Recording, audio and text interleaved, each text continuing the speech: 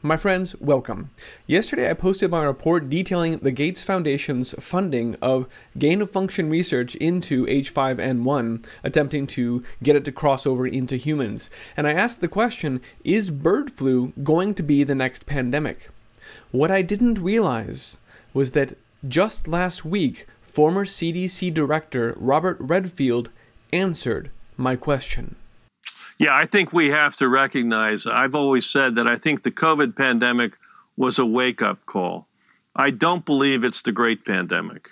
I believe the great pandemic is still in the future, and that's going to be a bird flu pandemic for man.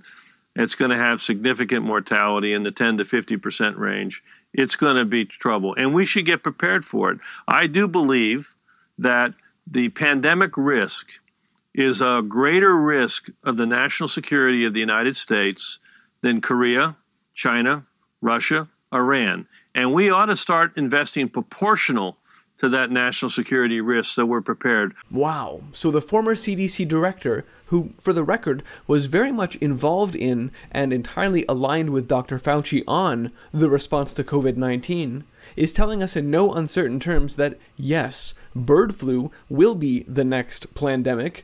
In fact, it will be the real one. It will jump into humans, and he even cites the same fatality numbers that the Gates Foundation funded gain-of-function research on H5N1 bird flu was able to achieve by splicing genes from the Spanish flu 100 years ago and the seasonal influenza now to make a mutant hybrid nasty bird flu that'll kill half the world population. That's what the media has been telegraphing us is about to happen.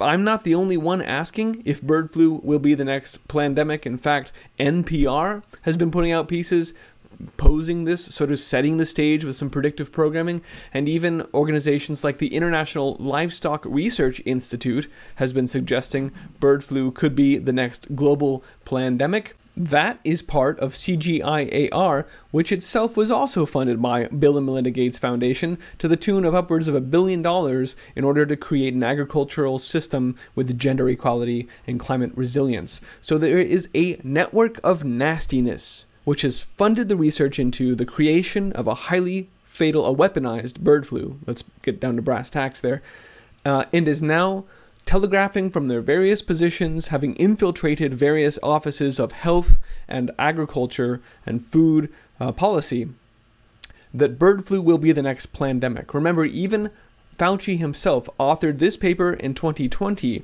where he wrote that pandemics have been happening ever since human hunter-gatherers made the mistake of settling into villages, domesticating animals, and cultivating crops, because it's agriculture that has to be transformed right now. It's the food they're coming after.